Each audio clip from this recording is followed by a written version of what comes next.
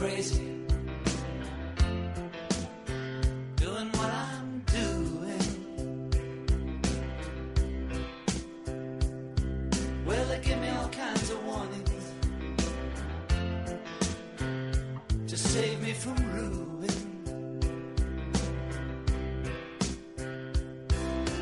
When I say that I'm okay, well, they look at me kind of strange. Surely you're not happy now, you no longer play the game.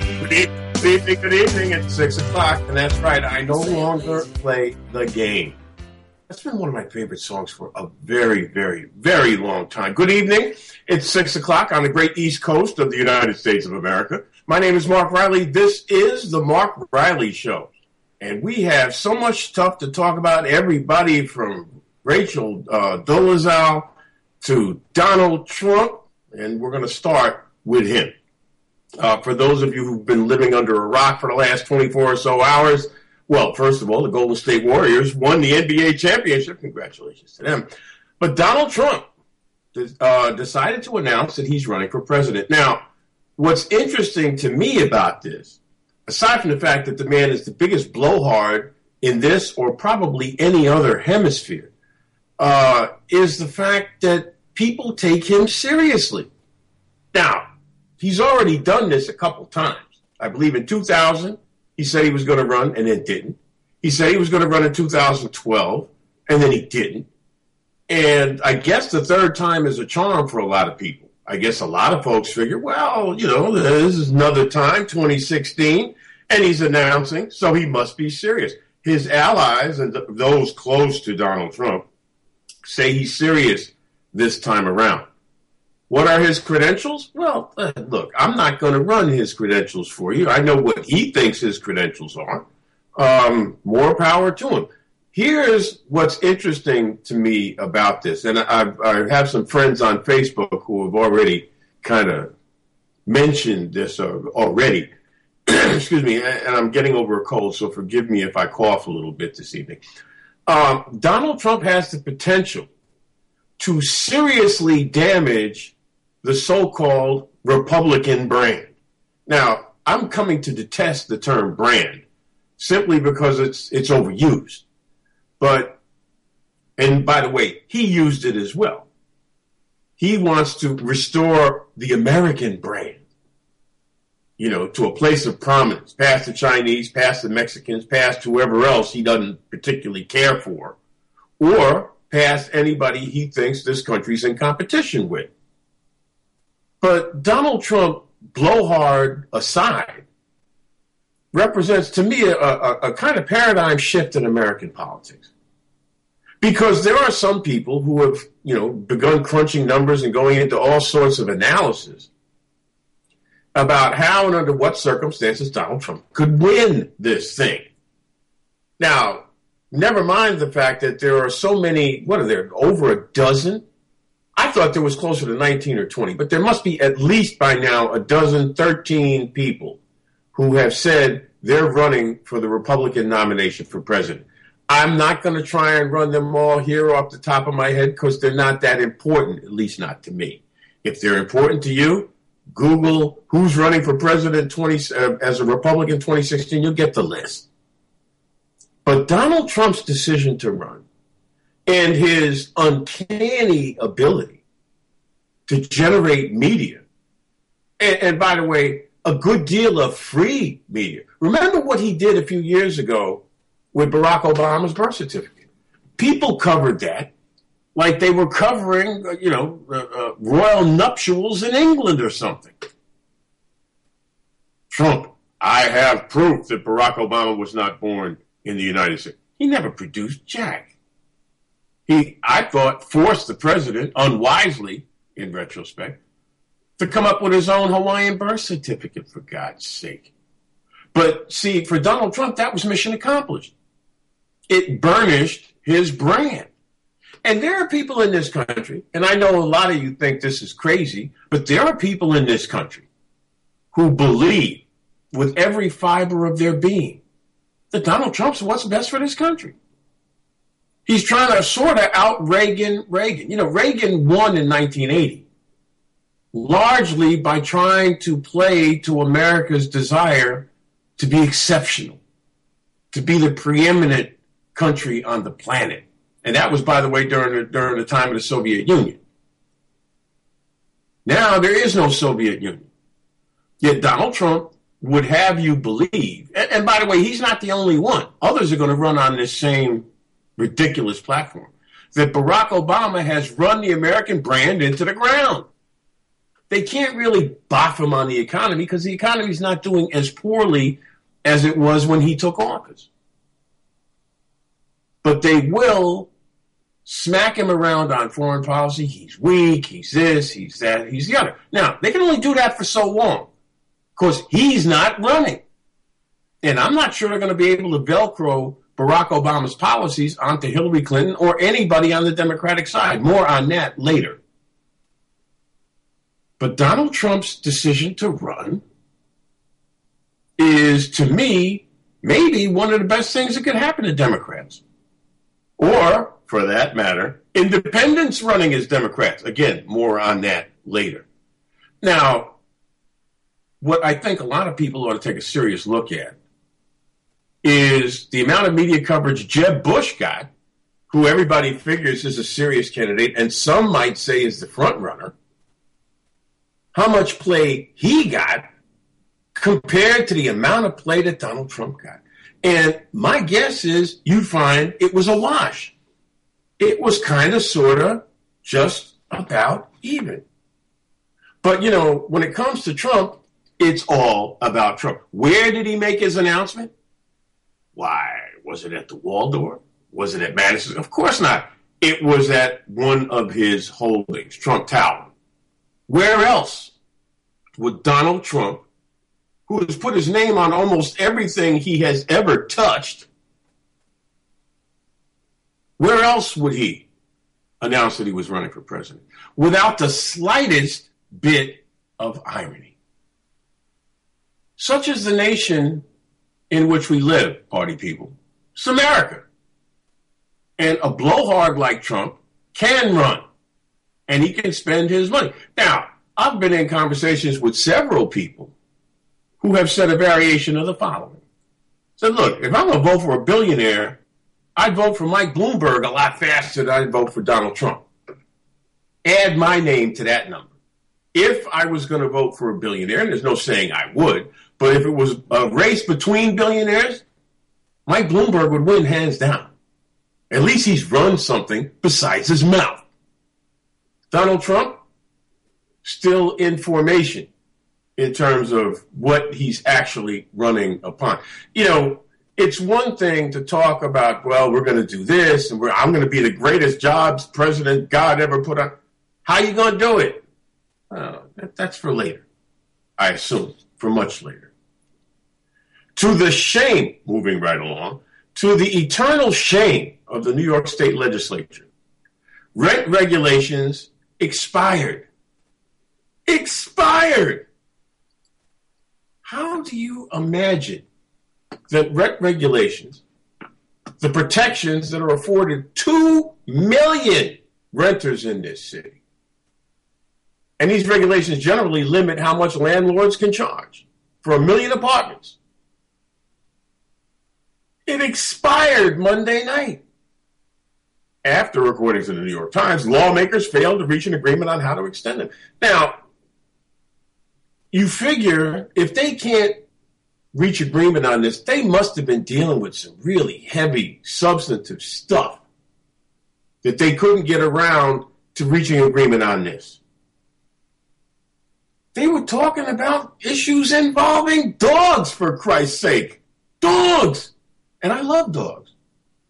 But you don't sit there and say you can't come to agreement on rent regulations. At the same time, you're arguing about dog laws, for God's sake. Now, it's interesting because different groups and different politicians have staked out different positions on rent regulation. Now, the governor has his plan. The governor has linked an extension of rent regulation to a tax credit that would expand access to private schools. Now, they've already managed to get in place a policy that would change sexual consent standards on college campuses. That they did. And bless them for that. But it is ridiculous to me that the governor says late Monday night there will be no short-term emergency caused by the expiration. He says, quote, while the legislature needs to act immediately, New York tenants should know that this state government will have zero tolerance for landlords that seek to exploit those who live in rent-regulated units. Now, this is not to say all landlords would exploit tenants who live in rent-regulated units, but anybody that spent 15 minutes in New York or rented an apartment on a one-year lease can tell you that landlords are already, and I emphasize already, trying to exploit people in rent-regulated units. They're trying to get them the hell out so that other higher-paying tenants can come in. That's been a fact of New York life, for a generation. It's called gentrification. But no, nothing to fear. We can't do jack, but don't worry about it. It's not going to affect you. Now, there have been a number of reasons proffered about why the state legislature, and I know this is a New York story, and I know this is the internet, we go all over the planet, but you might want to take a long look at where you live if you're listening to me from outside the area, and think about this for a minute. These are people in the legislature who are scared to death that something bad on the corruption front is going to happen to them. That Preet Bharara, the U.S. Attorney for the Southern District, is going to come banging on their door, demanding records, and maybe, if he doesn't like what he sees, bringing indictments. And there has been a caution and timidity ever since both Dean Skelos, the Senate Majority Leader, and Sheldon Silver, the Speaker of the Assembly, are both up on corruption charges. Now, I don't know whether they did what they said, what has been alleged. That's not really the issue. But there is, you talk to people that know Albany well, and they will tell you in hushed tones that a lot of the reason why this stuff isn't getting done is because people are scared. Scared to make the deals that they normally make. And that may not be a bad thing on a certain level if the deals they make involve any level of corruption, but they're scared. They're scared to do legal stuff, much less corruption. The New York Times describes it as follows. The atmosphere in the Capitol has been tense in recent days as politicians blamed each other for the lack of action. That happens all the time. Happens in New York City, happens in the state, happens in states all over the country, and of course, it happens in D.C. Florida's legislature goes through the same thing. No, I want this. No, I think in Florida it's over Medicaid funding. So, was it smart for the governor to link the tax credit thing, which benefits kids that go to private schools? Was it smart to link this to an extension of rent regulation? The linchpin of a rent regulation extension is not just an extension, it's a change. See, I'm trying to break this down because most of the stories I've seen about the rent regulations don't really tell you what anybody is trying to accomplish here. Now, here's the thing that people are trying to deal with, tenant advocates are trying to deal with, and that is how fast rent-regulated or rent-stabilized apartments end up being converted to market-rate apartments. See, because this is why you will get people who paid their rent every month for 2 years or 4 years or 6 years and suddenly find one day that their checks are getting returned. Because their rent, as far as the landlord is concerned, is too low. He's renting a one-bedroom apartment across the hall from you for 50% or maybe even twice as much as you're paying. And that galls him because that's called profit unrealized. So Democrats in the Assembly, to their credit, want to get rid of vacancy decontrol, which is what speeds the conversion of rent-stabilized apartments to market rate. Right now, when rent reaches $2,500 and it goes vacant, it can go to market rate. In other words, it may be $2,500 when it goes vacant, but the landlord can charge $5,000 if he thinks he can get it. He or she. I shouldn't be sexist about all this. So the governor has suggested either eliminating vacancy decontrol, which would be a good idea, or raising the threshold to $2,700. Not much. $200. Psh. And by the way, the Assembly wanted to pass they actually did pass an extension that would have given the legislature 2 more days to reach an agreement, which sounds so Washingtonian, it makes me want to hurl. Now, the Senate, on the other hand, which of course is controlled by Republicans, formerly Skelos, now Flanagan from Long Island, they wouldn't pass a short-term extension. It passed, the Senate did, its own proposal that provided an 8-year extension but left vacancy decontrol as is. Now, I've been looking all day, and I looked just before the show started, to find out whether they've reached agreement because, technically speaking, this is the end of session today. Some are saying they may stay a little longer to try and get some of this stuff sorted out, which would be nice. But, you know, there's an aura of, can't you guys get anything done around this? Anything? You know, given the alleged level of corruption, and you know, you can talk about allegations against Skelos and Silver, but there have been plenty of guys in the legislature, you know, who ended up going to the hoosgow after being convicted of corruption, which would lead some cynics, not me, but some cynics to say, well, you could take the money, but you can't work on behalf of the people. Something to think about, y'all. Just something to think about. And it's something to think about particularly when you realize that housing in New York City is a weapon. It is a weapon. And we're going to get into the whole question of low-wage workers a little further down the road, too, in this broadcast, because that, too, is part of this nexus. The more they charge and the less people make, the bigger the squeeze on people that can't afford it. And in the meantime, they're talking about dog legislation. Hey, you get what you pay for. Let's shift our focus for a moment to Fairfield, Ohio, a family in the Buckeye State. I never knew what Buckeye exactly was, but anyway. They're accusing police in the town of Fairfield of using excessive racially motivated force during a confrontation at a city-owned pool last week. What is it with black people at pools? First it's Texas, and now it's Ohio. And, you know, well, we'll get into that. The encounter occurred after a woman by the name of Crystal Dixon brought several children and teens to the Fairfield Aquatic Center.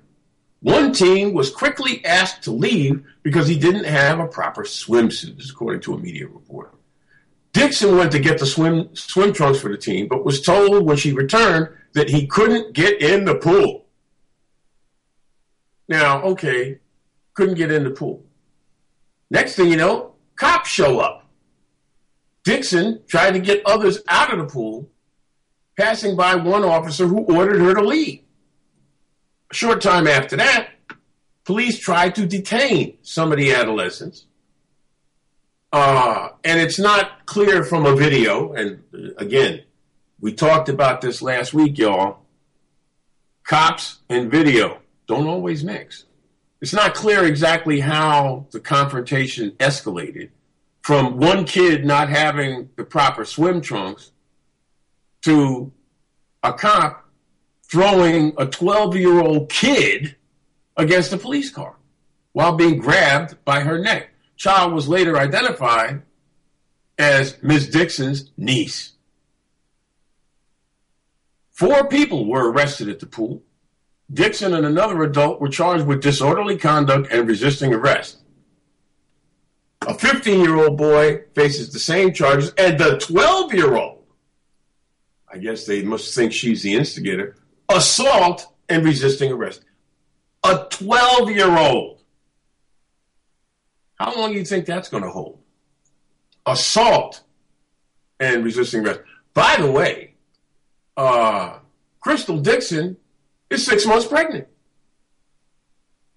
And she was rushed to a hospital for an evaluation. Everything's cool, though. She claimed that her niece suffered a fractured jaw and broken ribs. The injuries have not been independently confirmed, according to, guess who? The police. Every cop who responded to the scene was white. Now, you may say, well, what are you bringing that into it for? Why are you bringing race into this? It seems as though, and I mean, I don't know how many black people live in Fairfield. It may only be the bunch of kids that went to the pool. I don't know.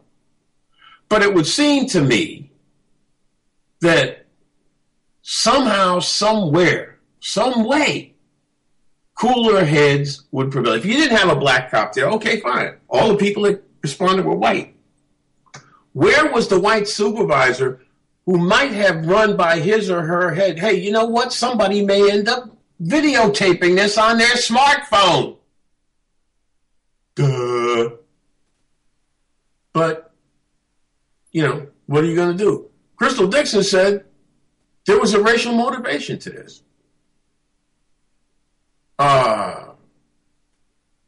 There are people in Cincinnati who think they wanted these kids out of the pool because they were black. Now, blacks in swimming pools and beaches, for that matter, have a long and not particularly flattering to the powers that be history in this country, okay? There are people alive today who remember when blacks were not allowed in certain pools, in certain beaches. I marched, as many of you know, in the Drum and Bugle Corps many moons ago. And in 1970, I didn't march in this corps at that time. I marched 2 years later. But in 1970, that corps traveled to Miami, Florida. They stayed in a hotel in Miami and were told right off the top that the black kids in the corps, and it was a thoroughly integrated drum corps, that the blacks in that corps could not swim in the pool. Now, everybody may think we're in a post-racial period, and this is like old news, and why are you bringing it up now? I submit that there are people who still hold that racial animus, apparently, when it comes to black people going swimming. One of these things happening in Texas and one of these things happening in Ohio, to me, are not necessarily just random coincidence. Now, the Fairfield police chief says, all they are trying to do is calm everyone down. It's just business. I don't know. Everybody's questioning, there's no racial motivation here. They were breaking our policy. We told them they couldn't be here anymore, and it's really scary, and I don't feel safe. That's one employee. I'm not buying that. I am not buying that. It's really scary. What's so scary? You told them they couldn't be there. Why? Because one kid didn't have a swimming suit, and the woman was going to get one so he could go in, and suddenly there's a problem? I don't know. It's 24 minutes past the hour of 6 o'clock. This is the Mark Riley Show. I am he. Moving right along to upstate New York. Who would have thought at this point that those 2 escaped killers would still be on the lam? Yesterday, The state police in New York, they escaped, of course, from the Clinton Correctional Facility in Dannemora, about 20-some-odd miles from the Canadian border. State police in New York announced they were refocusing their manhunt to new areas and changing their strategy, expanding beyond the woods, swamps, and fields that 800 law enforcement officers have been scouring for 11 days. They don't know where these people are. They don't know whether they pose a clear and present danger to anybody at this point. They really don't. They've tended, the media, to focus on this woman who has now been arrested and charged with aiding and abetting these two guys, Richard Matt and David Sweat. And, there's all kinds of love triangle stuff. Her husband visited her in the joint. I don't care. The major question here, it's a twofold question. One, they have no leads at all. Are these guys criminal masterminds? Are they geniuses or something? Because there's nothing in their record that says they're so smart they've been able to elude law enforcement for all this time. That's not to say that law enforcement isn't doing its job. I'm just saying. And I said this before, and I said this last week, and I'm going to say it again for emphasis this week. These prison and jail facilities across New York State and across America are invisible places. The people that are incarcerated there and the people who are in charge of those incarcerated there. The American public does not want to know about them. Period. They don't. They don't know. They don't want to know. When two murderers break out of jail, then everybody's concerned. But under normal circumstances, people figure, well, they're locked up. Keep them locked up. And don't bother us with it. Other than people who may have had some contact with the criminal justice system, you ask the average New Yorker on the street where Dannemora, New York is, they're not going to know. They are not, even after all this, they're not going to know. Because there's no concern with prisons. Not really. If there was, the system would be different. The incarceration of individuals who commit crimes would be at least on a more humane platform, at least. And there would be an ongoing oversight and concern. Now, they've tried to do this in New York with Rikers Island.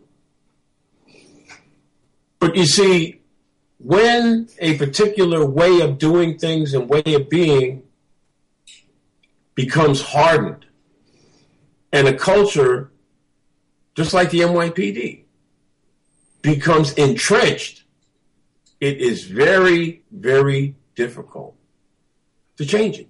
Because people figure, well, okay, they're paying attention now, but in 6 months, I'm going to either be behind bars or I'm going to be patrolling those behind bars, patrolling the halls of where those behind bars are incarcerated, and nobody's going to care anymore.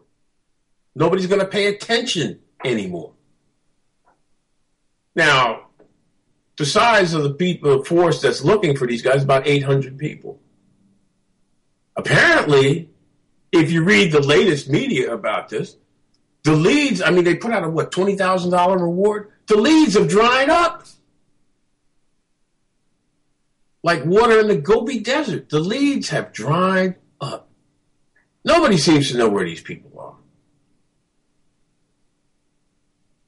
The people in the immediate area of Dannemora, most of whom, by the way, depend on the prison for their livelihood, they just want to feel, because they know. They work in that joint. They know what the deal is. So, or I guess I should say, and so it goes. Because it keeps on going and keeps on going. And the search will continue. And God willing, eventually, they will catch up to these people. I don't know what goes on from there. But hopefully, they will get caught and they will be reincarcerated. We're going to take a quick break at 6:30. halfway through the program. We're going to come back, and we're going to talk about the strange case of Rachel Dolezal, who says, I identify as black. Well, we got something in common then, because so do I. Stay with us. This is The Mark Riley Show.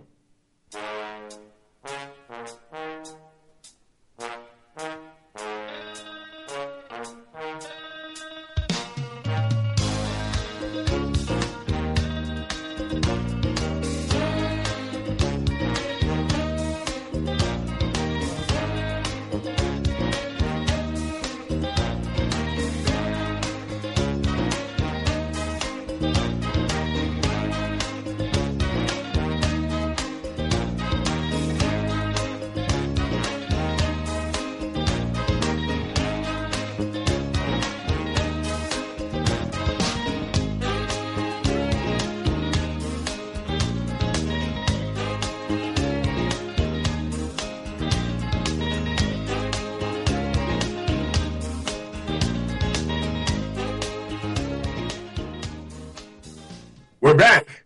It's 6:31. Man, I should have let that music play longer. I love that song. It's just, it's one of those things. And my apologies, we don't have the phones up because I'd love to take phone calls from people. The phone companies don't always do right by media outlets. Now, they'll do right by the big boys. They will do right by them. But PRN, they don't seem to be. And it's not PRN that's not getting it together. I know that.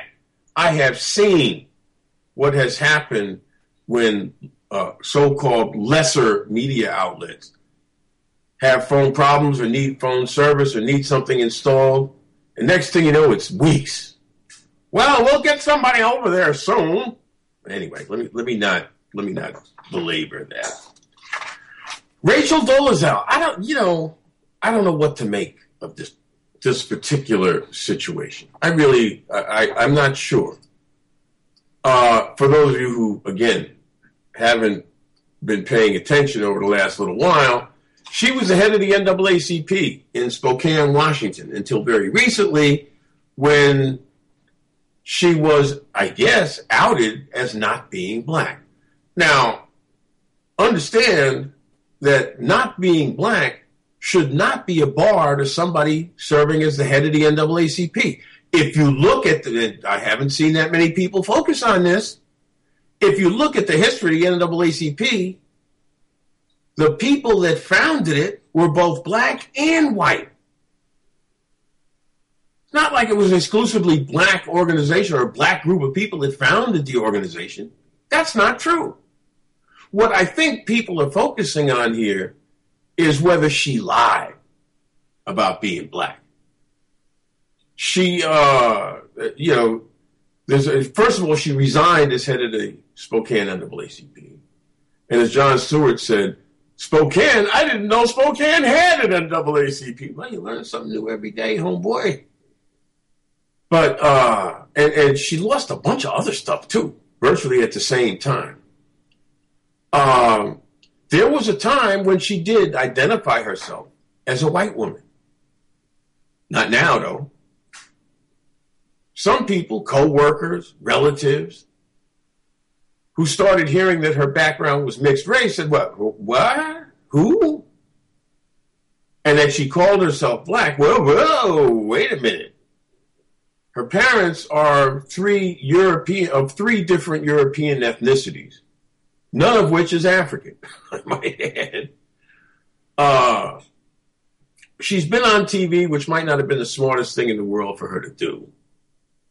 She was on yesterday, and of course, she has sparked this raging debate, as the New York Times says, about racial identity and fabrication.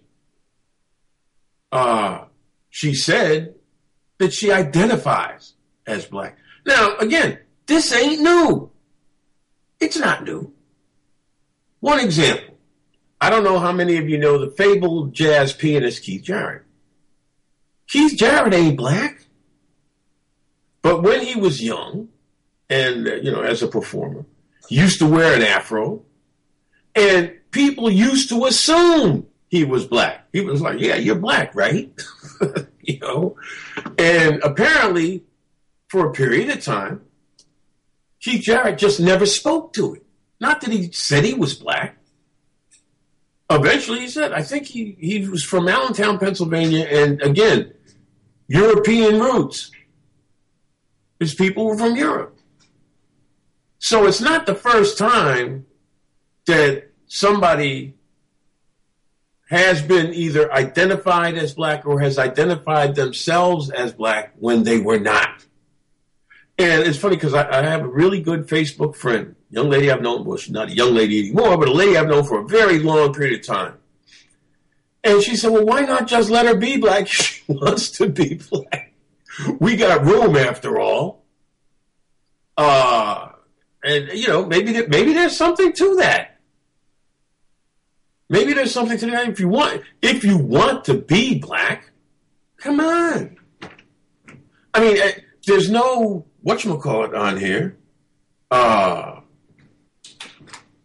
There's no particular requirement at the NAACP that she be black. Now, there is a question. Apparently, Rachel Dolezal went to Howard University. And I don't, there's a question. I'm not sure if she actually got a scholarship. She alleges, and she alleged in a lawsuit when she sued the university in 2002, that they told her she must have some white relatives that could help with her tuition. So I don't know whether she got an HBCU scholarship or not. She said, because Matt Lauer said to her, when did you start deceiving people? And she said, quote, I do take exception to that because it's a little more complex than me identifying as black or answering a question of, are you black or white? She's described herself as transracial and said, well, I'm definitely not white. Nothing about being white describes who I am. Okay, whatever. Some people would allege that she has been able to navigate the corridors of power and influence in the black community by claiming to be black. I mean, I don't know that she would not have received the presidency of Spokane's NAACP if she, came and said, hey, I'm a white woman. I may have my hair up in braids or whatever. I may look a little darker than most, but I'm white. I don't think they would have necessarily said, well, you can't be president of this local chapter. And by the way, I didn't know this. There's a person named Baz Dreisinger, who's an English professor at John Jay College, and authored a book called Near Black, White to Black Passing in American Culture. Now, there were guys I knew as a young man who were white and took on all the trappings of blackness, whatever they felt those trappings were. I had a very close friend who's deceased now, who dressed black, who talked black, used to wear Kangol, used to wear, the shark skin suits, the whole nine. They used to call them back in the day white Negroes.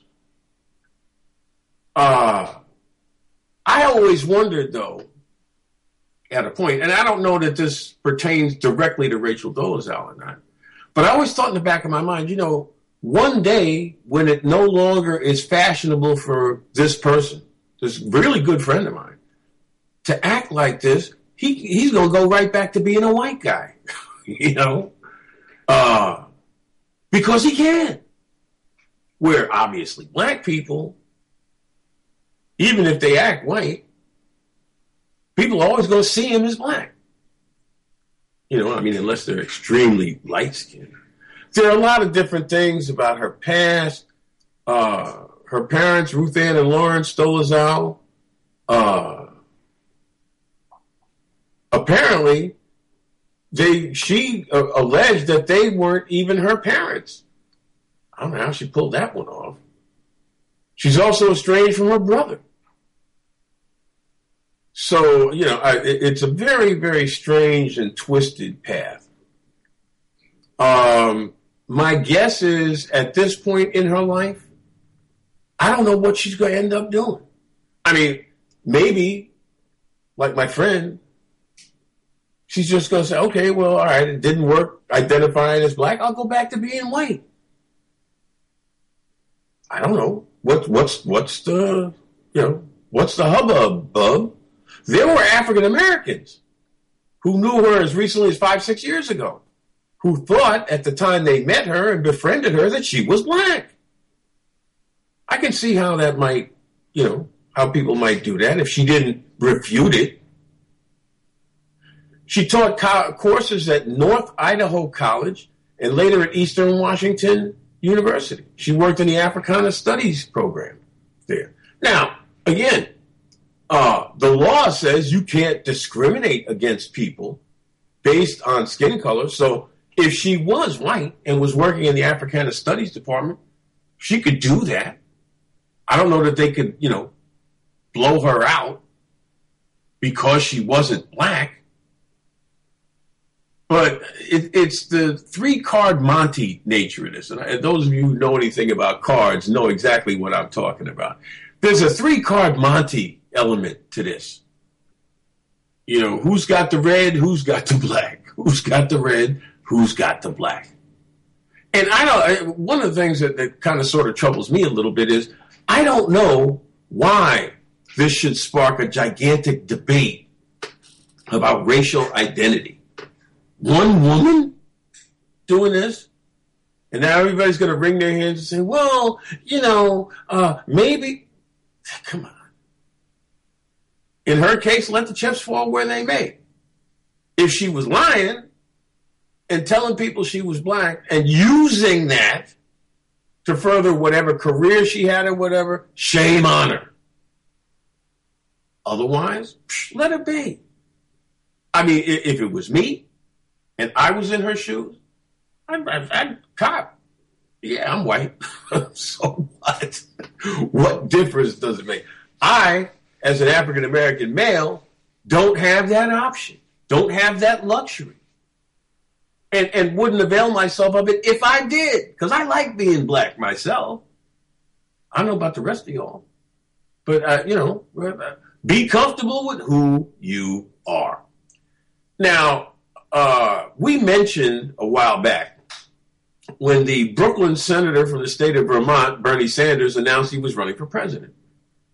And lo and behold, the New York Observer, that August publication, has a story that says, Berniemania, why is socialist Senator Bernie Sanders so popular? Now, I think I know why Bernie Sanders is so popular. I've interviewed Bernie Sanders at least a half dozen times. Aside from the Brooklyn accent, which I think anybody who spent 15 minutes in New York would find endearing, Bernie Sanders is a brilliant guy. He really is. And in terms of his politics and in terms of his composure and deportment, he's right up my alley. If he's on the primary ballot against Hillary Clinton, I ain't sure. My gut would say vote for Bernie. And I'm going to tell you something else. And this is important for people to think about for a minute. You've got, in this country, pockets of people, not just pockets, good-sized areas of people who are finding it hard to get by. There was a series on Al Jazeera that just concluded, as a matter of fact, called Hard Earned. And it told the stories of people who were struggling to get by. It was a very different type of reality TV, and I absolutely loved it. Well, there are large numbers of people across the country for whom their living is hard earned, for whom their housing is hard earned. And if Bernie Sanders can connect with those people, and it's not easy, by the way, but if Bernie Sanders can connect with those people, and by the way, not all of them are people of color, but if Bernie Sanders can send a message to those folks that says, hey, you know what? I'm with you. I'm not with bankers. I'm not with robber barons.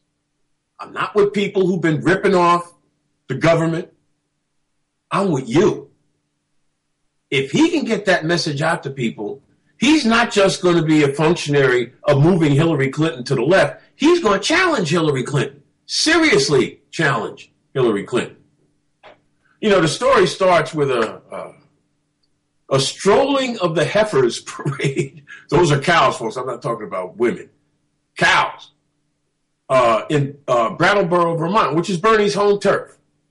And, of course, you know, you might expect people to be like, yo, it's Bernie Sanders, Bernie Sanders. Apparently, a lot of the kids, they were kids in a marching band, all of whom wanted to take selfies with Bernie Sanders.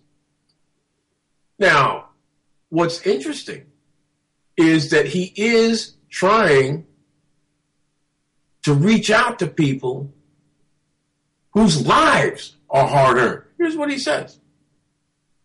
He just talked to a teacher, young teacher. We need good teachers. And he says, quote, and her crime for wanting to get a master's degree was that she is now $200,000 in debt and paying interest rates between 6 and 9%.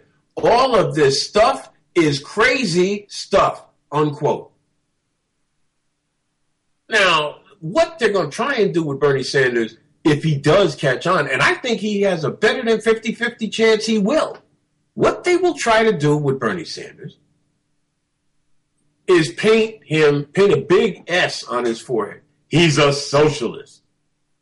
He admits he's a socialist. What is that, a crime? He says if the country doesn't reform environmental policy, more drought, more famine, more rising sea levels, more floods, more ocean acidification, more extreme weather disturbances, and more disease and more human suffering. Well, you're not going to get me to disagree with that. Now, you know, people say he's a long shot. A lot of people wanted Elizabeth Warren to run. She declined. Bernie stepped up. What's his campaign platform? Unlike Donald Trump, he actually has one.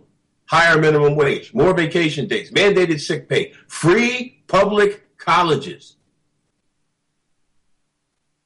Think about that. Imagine what would happen if Bernie Sanders went to a dozen public college campuses across America and said to the students there, you know what? I don't think you should have to pay. You don't think people might line up behind him? Right now, apparently, they did some polling in Wisconsin that says that Bernie Sanders is only like 49 to 41% behind Hillary Clinton. 49 to 41. And remember, party people, that in 2007, 8 years ago, Barack Obama was a little-known first-term senator from Illinois, who most people thought stood abso-freaking-lutely no chance of beating Hillary Clinton. Now, Bernie Sanders is a little older. He's called a socialist. But his positions on the issues, man, are tough to assail. Brent Badowski, my good friend, on Observer.com writes, quote, there is a very real prospect that Mr. Bernie Sanders wins an outright victory in the Iowa caucus. Now, you remember what happened in 2008 in the Iowa caucus in the Democratic Party. That's supposed to be Hillary's to lose. And it was. She lost. Bernie Sanders is an underdog. Make no mistake about that. Make no mistake about that. But there are people who are obviously going to stand in the way, you know. But there's somebody in this article had a really interesting quote about Bernie Sanders and about the whole socialist thing. And I want to kind of close this. Here it is. Supporter in Keene, New Hampshire. Because a reporter asked him, whether an avowed socialist could win over voters across the country. And this supporter said, quote, "He's a democratic socialist, like another celebrated Jewish socialist, Jesus." So, enough said. Watch Bernie Sanders. He's not just some fill-in-the-blank candidate. Back home for a moment, fast food workers. They had a hearing. I don't know why they have to have hearings about this. I really don't. But Governor Cuomo appointed a 3-member board, chaired, by the way, by the mayor of Buffalo, Byron Brown, to study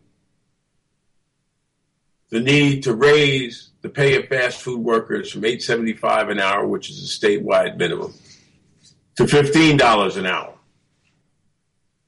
Now, there are 180,000 fast food workers in New York City alone. 180,000. Oh, no, I'm sorry. That's in the state of New York. 180,000.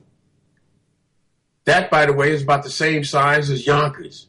180,000 people. Now, again, referencing Bernie Sanders. Can Bernie Sanders, who, by the way, supports and has as part of his platform a serious raise in the minimum wage, can Bernie Sanders talk to those 180,000 people and say, you know what? I'm with you. Now, there's pushback. There's pushback on people. There are people, 60-year-old woman, took a job at Wendy's 9 years ago, still making $9 an hour. She earns 2/3 of what she needs to pay her rent. So she was in rent court every month. She supports her 24-year-old granddaughter, but she couldn't qualify for social services because she was repeatedly told she made too much money. She says, quoting here, "This is an abomination." She's not lying.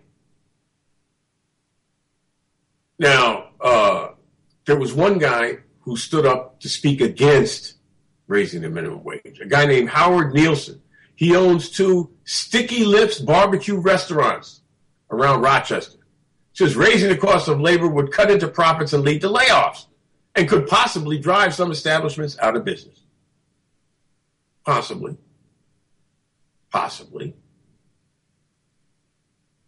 He's saying it's not feasible to pay workers so much more, quote, unless the American public doesn't mind spending 40 to 60% more when they eat out.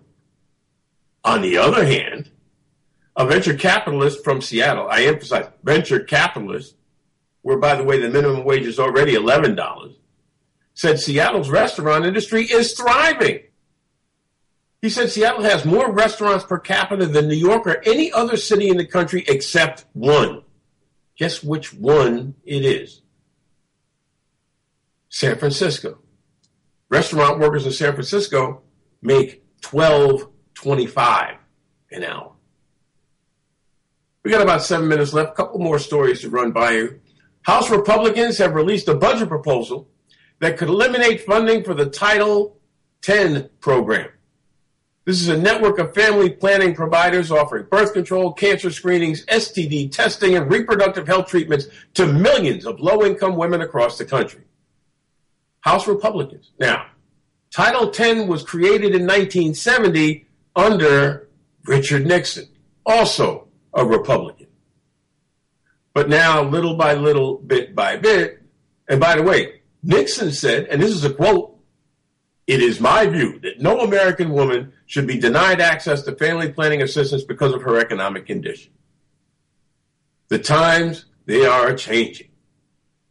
In 2011, I might add, House Republicans voted along party lines to dismantle Title X, mainly because they don't like Planned Parenthood. They also function as abortion clinics. Now, up until now, the democratically controlled Senate has beat back these efforts. But now, we wake up this morning and find out that Republicans control the Senate. And it's possible that Congress's final budget could include the elimination of Title X, which, by the way, doesn't mean that all women are not going to have access to birth control, cancer screenings, STD testing, and reproductive health treatment. It just means poor women won't get access. Again, Bernie Sanders needs to speak to these low-income women and say what the House is trying to do is an abomination, because that's what it is. An abomination. Now, the budget proposal from the House Appropriations Committee also wants to roll back much of the Affordable Care Act. Surprise, surprise. Wants to eliminate most of federal funding for comprehensive sex ed and teen pregnancy prevention programs and give employers more power to refuse to cover reproductive health care services they object to. Can you imagine that? They want to give an employer the right to say, I don't believe in birth control, therefore I shouldn't have to pay for birth control services to my employees. It's ridiculous. And, they're getting, by the way, they're doing this to try and gut Planned Parenthood. Something, by the way, they haven't been successful in doing. But that's what they're trying to do. And it's disgusting. It's ridiculous. And it's, to me, typical of the Republican overreach that's going to end up, in my judgment, hampering the GOP come next year. You never know, but hey. A couple of more stories. One, police are looking for an assailant in 4 attacks on Asian women. The punk that's doing this needs to get busted quickly. They got video on the guy. He's black. Looks black anyway. Now that we were in the era of Rachel Dolezal, I don't know. Maybe he's a black guy that identifies as white. But he has a thing about attacking Asian women. And when they bust him, they need to charge him with a hate crime. Apparently, he will try and engage Chinese women in conversation, and then if they resist or walk away or something, he hits them with something, a plastic bag with some sharp object in it. Lock him the heck up. I started to say something I shouldn't have said. The Office of New York City Controller Scott Stringer plans to send letters to City Hall and various agencies demanding that they take steps to ensure that people in need of housing are not sent to illegal boarding homes known as three-quarter houses, and to provide information that will help the office compile a list of such homes. It is a shame the city doesn't have a list already. How do they not have a list of these places? And apparently the landlords there, among other tactics, encourage these addicts that stay in these places to relapse so they can continue getting money. Can you imagine the goal? Anyway, our final story, the end, I promise. And this is kind of close to my heart because I've been involved with DJs, club DJs for a very long time. There is now apparently some kind of Christian group of club DJs. I never knew this. Place called Ultrasound DJs in Gaithersburg, Maryland. So apparently somebody that wanted some party stuff done, some DJing done for a gay friend who's celebrating his 60th birthday. And these people said, no. Ultrasound said, we won't be able to do it. We're a Christian organization. It would go against our faith. I'm sorry. It's against their faith to play for gay people. Now, this is against the law in the state of Maryland. Been against the law since 2001. Do I smell a lawsuit? Time for me to get out of here. Let me thank Jason Taubenfeld, all the good people at the Progressive Radio Network. We'll be seeing you next week. Same bat time, same bat channel. For the Mark Riley Show, I'm Mark Riley. Have yourself a great rest of the day and a better week ahead.